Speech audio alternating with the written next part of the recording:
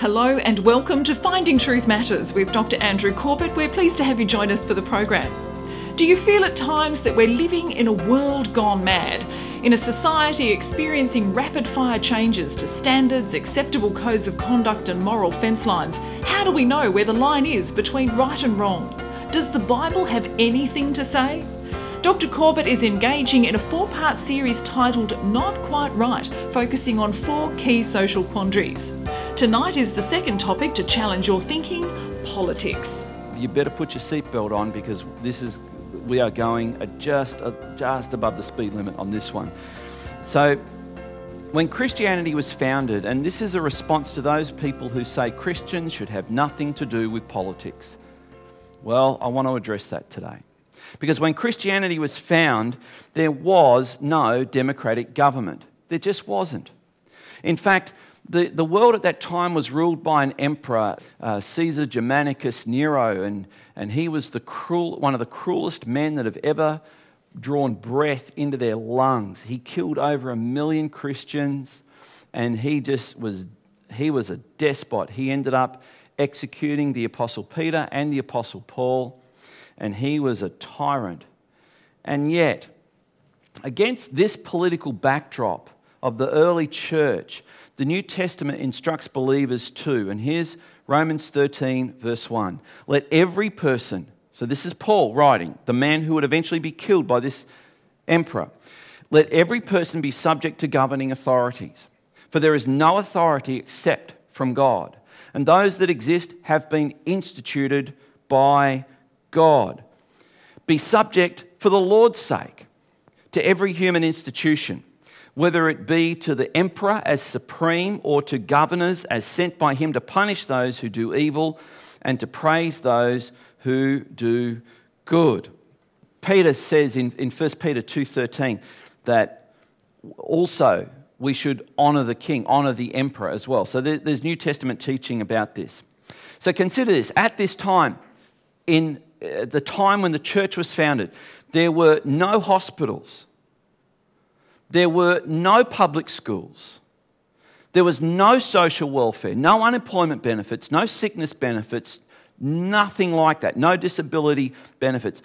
And I'm going to use this word, I was going to say no jails, but because I know that would take me a little bit longer to explain, I'm going to use this more appropriate word, no penitentiaries.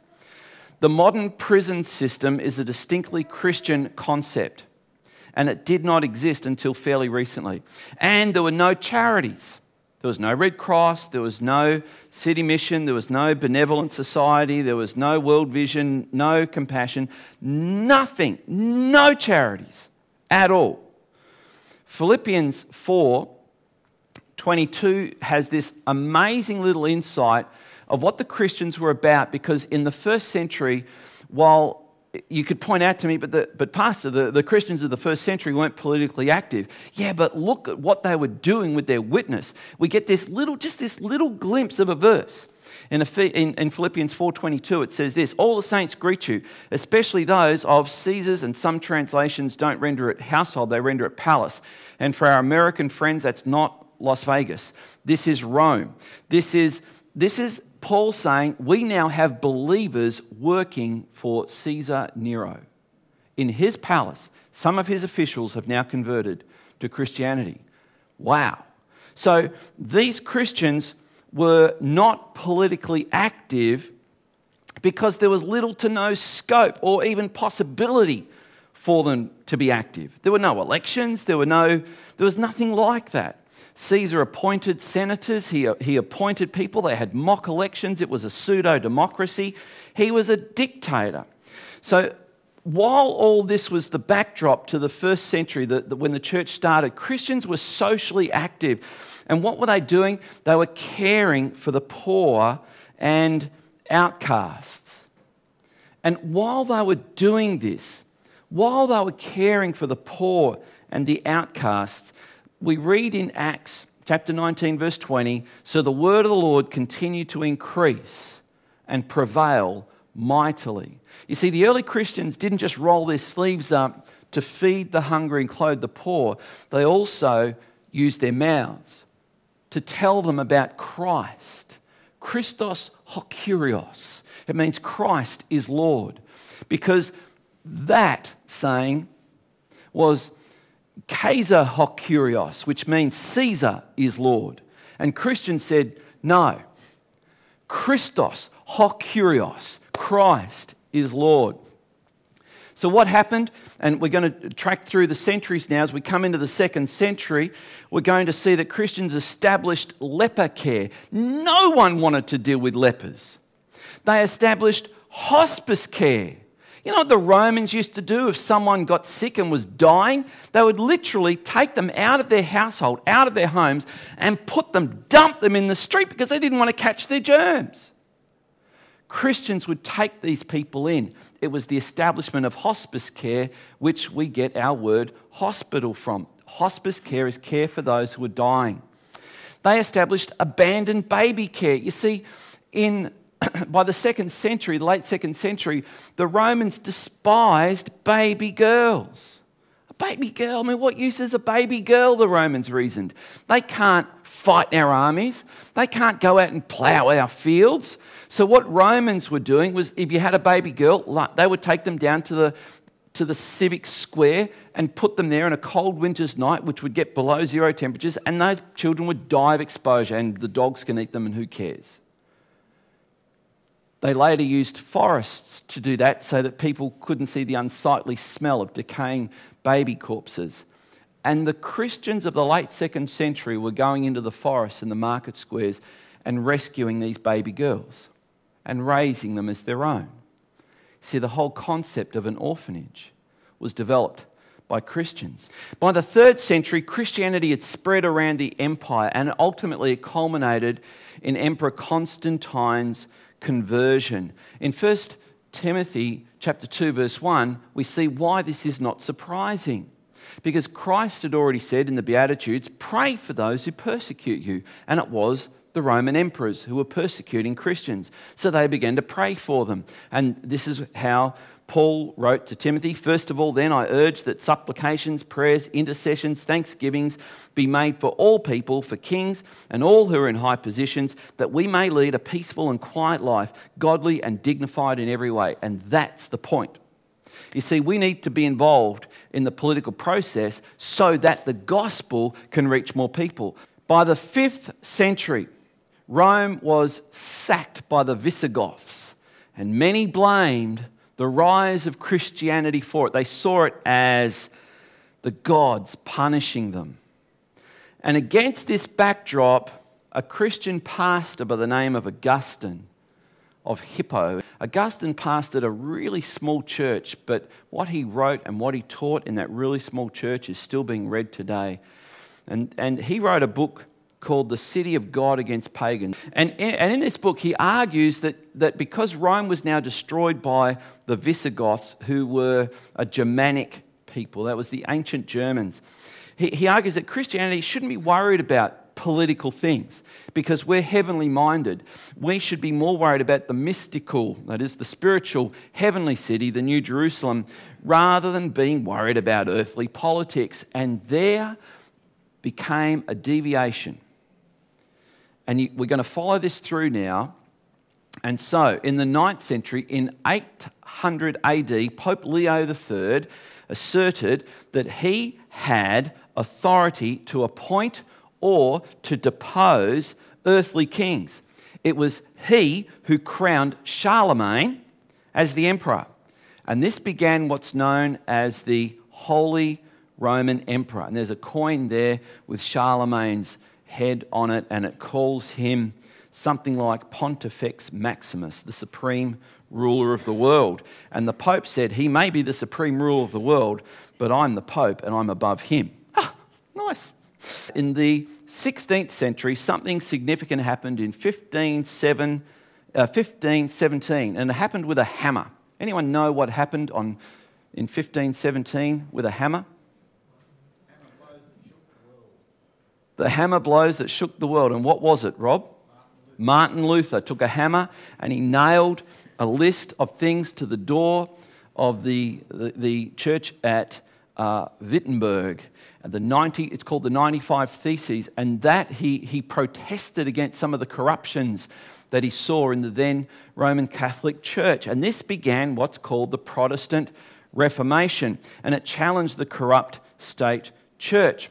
Well, as time went on, over these next few years, Protestants such as John Calvin and John Knox in particular called for this thing called a separation of church and state, because up until then, they were kind of one deal. You couldn't be a pastor or a bishop unless the government appointed you, and so on. And so they called for a separation of church and state.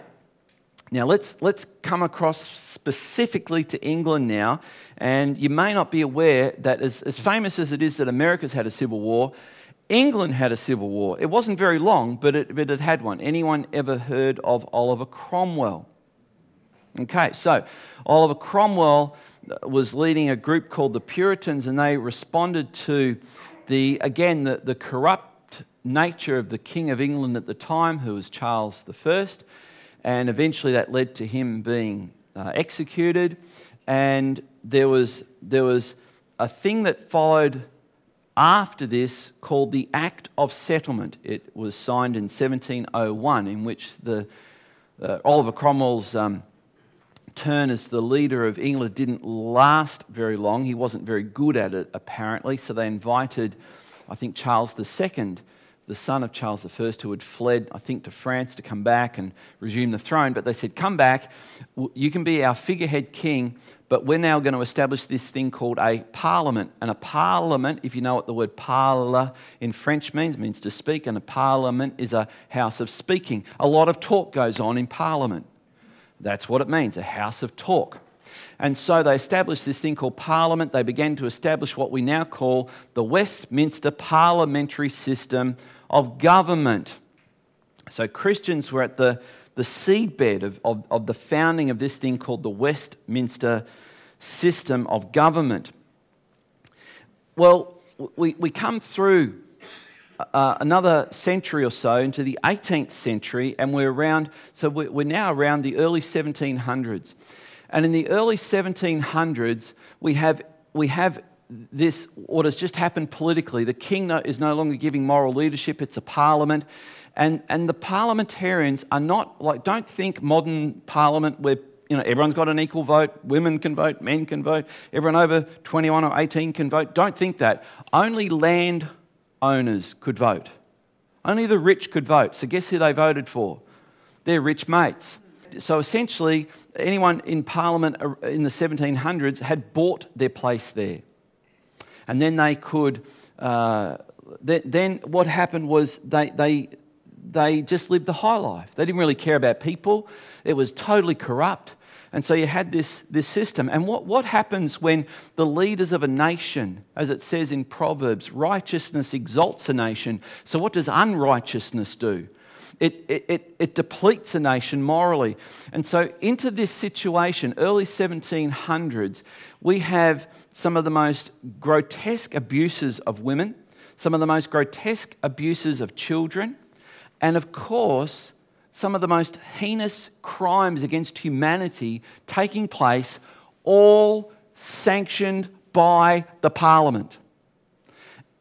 Worse than that, England became economically dependent on these things. So, God raised up two of the greatest preachers that have ever walked the planet, Charles Wesley and the greater preacher, George Whitefield. And historians, secular historians will tell you, the thing that prevented England from going into a bloodbath of revolution at that time were these two preachers. Because just over in the Channel, France was experiencing revolution. John Wesley says once he saw what Christianity really was, and he really got saved, and he really gave his life to Christ. This was an Anglican minister who wasn't a Christian. And then one day God opened his eyes and he saw from Scripture that he needed a Saviour. And he turned to that Saviour. And John Wesley was filled with the Holy Spirit, baptised in the Holy Spirit, did extraordinary things, words of knowledge, words of prophecy, prayed for the sick, did all this stuff because he was now full of the Holy Spirit. He went to a church so excited, and in one of his journal entries, he said, I went to the 7 o'clock service, and before I'd finished preaching, they threw me out of the church. So I went to the next church where I was due to speak at the 8 o'clock service. Before I got halfway through, they dragged me out of the pulpit and threw me out of that church. Because he was saying, you're sinners who need to be converted to a Saviour. This was not a popular message. But eventually, that day, I think 5 churches threw him out of their pulpits. 5 churches threw him out. I've only ever been thrown out by, you don't want to know. So, here's Wesley. He's going, well, if I can't preach in the church, I'll preach in the streets and the fields. He begins to preach in the fields. Hundreds gather. Then thousands gather. Then tens of thousands of people gather to hear Wesley proclaim that Jesus Christ is the Saviour. And thousands and thousands and thousands of people are coming to Christ. Whitefield was amazing. He was a little man, cross-eyed, bow-legged, ugly as, had the face only a mother could love. And yet, when he preached, they said it was as if God himself was speaking. He could speak in an open field to 100,000 people. That's like speaking to a packed MCG. And his voice could be projected. This preaching revival lasted 40 years, from 1740 to 1780. But you know what? At the end of it, around 1780, there were no more people in church than there was at the start of the revival. All the social evils of how women were treated, children were treated, Africans were treated, were still happening. And so we have this situation where, despite this preaching revival, England, by and large, had not changed. And why hadn't they changed? Because the heart of its leaders hadn't changed. So what did God do? God raised up a politician from among them, a young man in his early 20s who was from the aristocracy. He was from the merchant class, and he was a parliamentarian who then, on the heels of Wesley's preaching, read a book with someone as they travelled through France, and he realised that although he went to church, his pastor was John Newton, the author of Amazing Grace. Although he had all that in his favour, he had never given his heart to Christ. And so this young man, William Wilberforce, surrendered his life to Christ. And he said, how can I remain a politician? I'm now a follower of Christ. All politicians are corrupt. Everyone knows that. And so he went to his old pastor, John Newton, and he said, what should I do? And John Newton said these famous words to him out of 1 Corinthians chapter 7, whatsoever state the Lord has found you in, there remain. God found you in politics. God wants you to stay in politics. Be a politician for Jesus. And Wilberforce was wondering, well, what does that look like? Because he did not have a role model. He did not know what that looked like. We have an etching of John Wesley writing to William Wilberforce saying these words, wherein I have failed you. He's writing to the 23-year-old William Wilberforce. You must not. Wesley realised that you can change the heart of the nation, but if you don't change the heart of its leadership and how it is politically governed, ultimately, whatever change was effected in the people will be lost. It will evaporate. So God raised up William Wilberforce to promote the gospel and its values in England through the Parliament.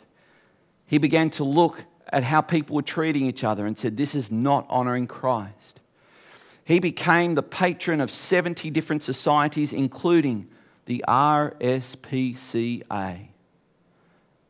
Because he said, if there's a God who is full of mercy and grace, as we heard Reese talk about before, then surely how we treat not only one another, but how we treat our animals matters. You see, the compassion of Christ was not just for people, but it was for animals. It was for children. It was for the vulnerable. And William Wilberforce effected these changes. He could not stand up straight for the pain he was in. He had massive curvature, scoliosis, curvature of the spine. He needed a metal brace just to be able to stand up. God raised up this frail, fragile man. And as a result of Wilberforce's efforts in abolishing the slave trade, in bringing enlightenment to what was happening to women and children and slaves, and he's best well known for what he did in the slave trade, as a result of his efforts in Parliament, these people were better off. But not only that, church attendance across England through Wesley and Whitfield's 1740 to 1780, it was a straight line. And all that means is all those who were going to church who weren't Christians, by the end of that 40-year preaching revival, were now Christians. That's all.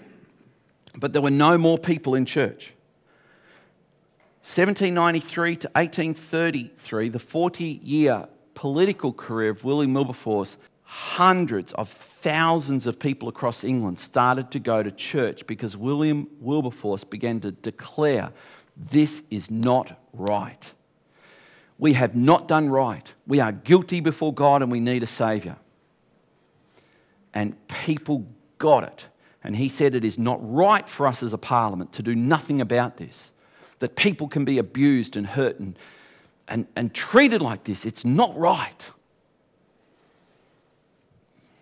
In the 19th century, in 1831, something very, in my mind, sad happened. And this is when a lady by the name of Mary MacDonald said that she now had a new revelation from God that the church was not God's plan A, it was plan B. And there was some men who were Christian leaders who were persuaded by this lady who claimed to have this new revelation. And this is what they introduced. They introduced this new revelation called the rapture of the church. And it's the idea that at any moment now, that God's going to get rid of the church from planet Earth and the whole world can just go to hell. And so millions upon millions upon millions of Christians believed it. And they said, if the world's going to end like this, who cares about politics? Who cares about the poor? Who cares about the oppressed? We're out of here. Any minute now, it'll happen. Any minute now. And the sad thing is there are still millions of Christians who believe it's true today. But it is deadly, it is dangerous, and it is just downright stupid. And if you want to know what I really think, ask me later. What this did was it caused Christians to withdraw from society, to withdraw from universities. Christian parents stopped sending their children to university because they were evil. And we need to get ready for the rapture because we're out of here any minute. We don't want our kids to miss out on the rapture. So we need to go and start Christian colleges. And this thing called Bible colleges started in the late 1800s because no longer could you send your child to a university for an education. And it also meant, well, we can't get involved in politics either because politicians are all evil and wicked and we need to stay right away from that. This disengagement from what the world was about and doing reached a tragic and bloody climax in the 1930s and 1940s. Horrific.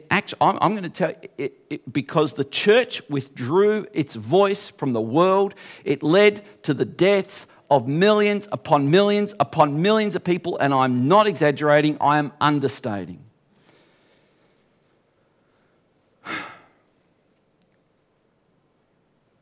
In the early 1930s, when Adolf Hitler began to say some of his rantings, we had this crazy situation where Christians said, we can't challenge him because that's political and we're spiritual. And along came this young man, again, he was about 23, 24, Dietrich Bonhoeffer, began to preach in the Lutheran Church, of which he was an ordained minister.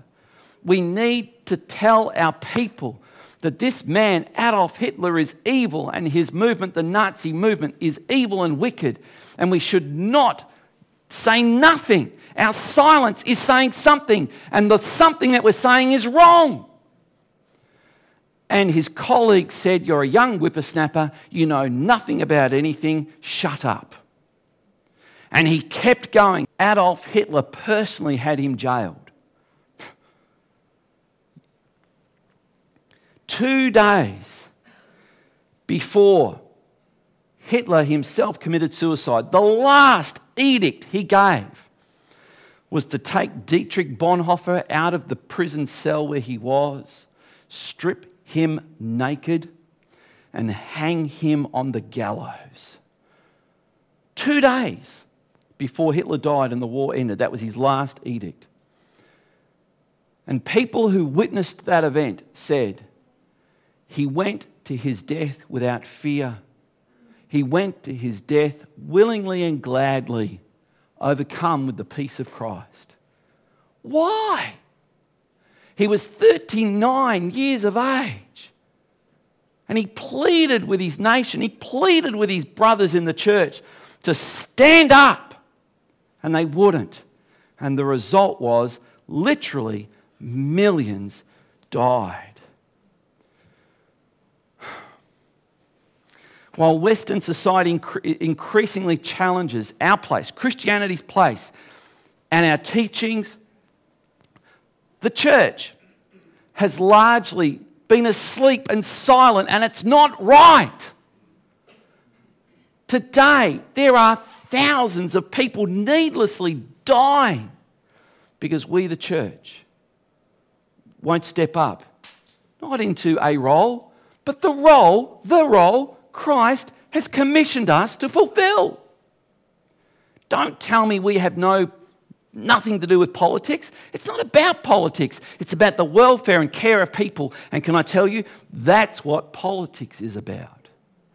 The welfare, protection and care of people. The church has been challenged and the church has retreated and been guilty of cowardice. You know, and I have spoken out against certain things that I've seen happening. I've had a number of Christian pastors say to me, a number of Christians say to me, "Well, that was very courageous." And every time they say it, my heart sinks and I ache and I hurt to think that it takes an extra special courage in their mind to do what's right. That shouldn't be the extra special. That should be where we start. God today is now raising up prophetic leaders, I believe, who are engaging the world and challenging the church to get involved. Get involved. Get back in the game. Maybe God is calling you to run for office. For God's sake, literally, for God's sake, do it.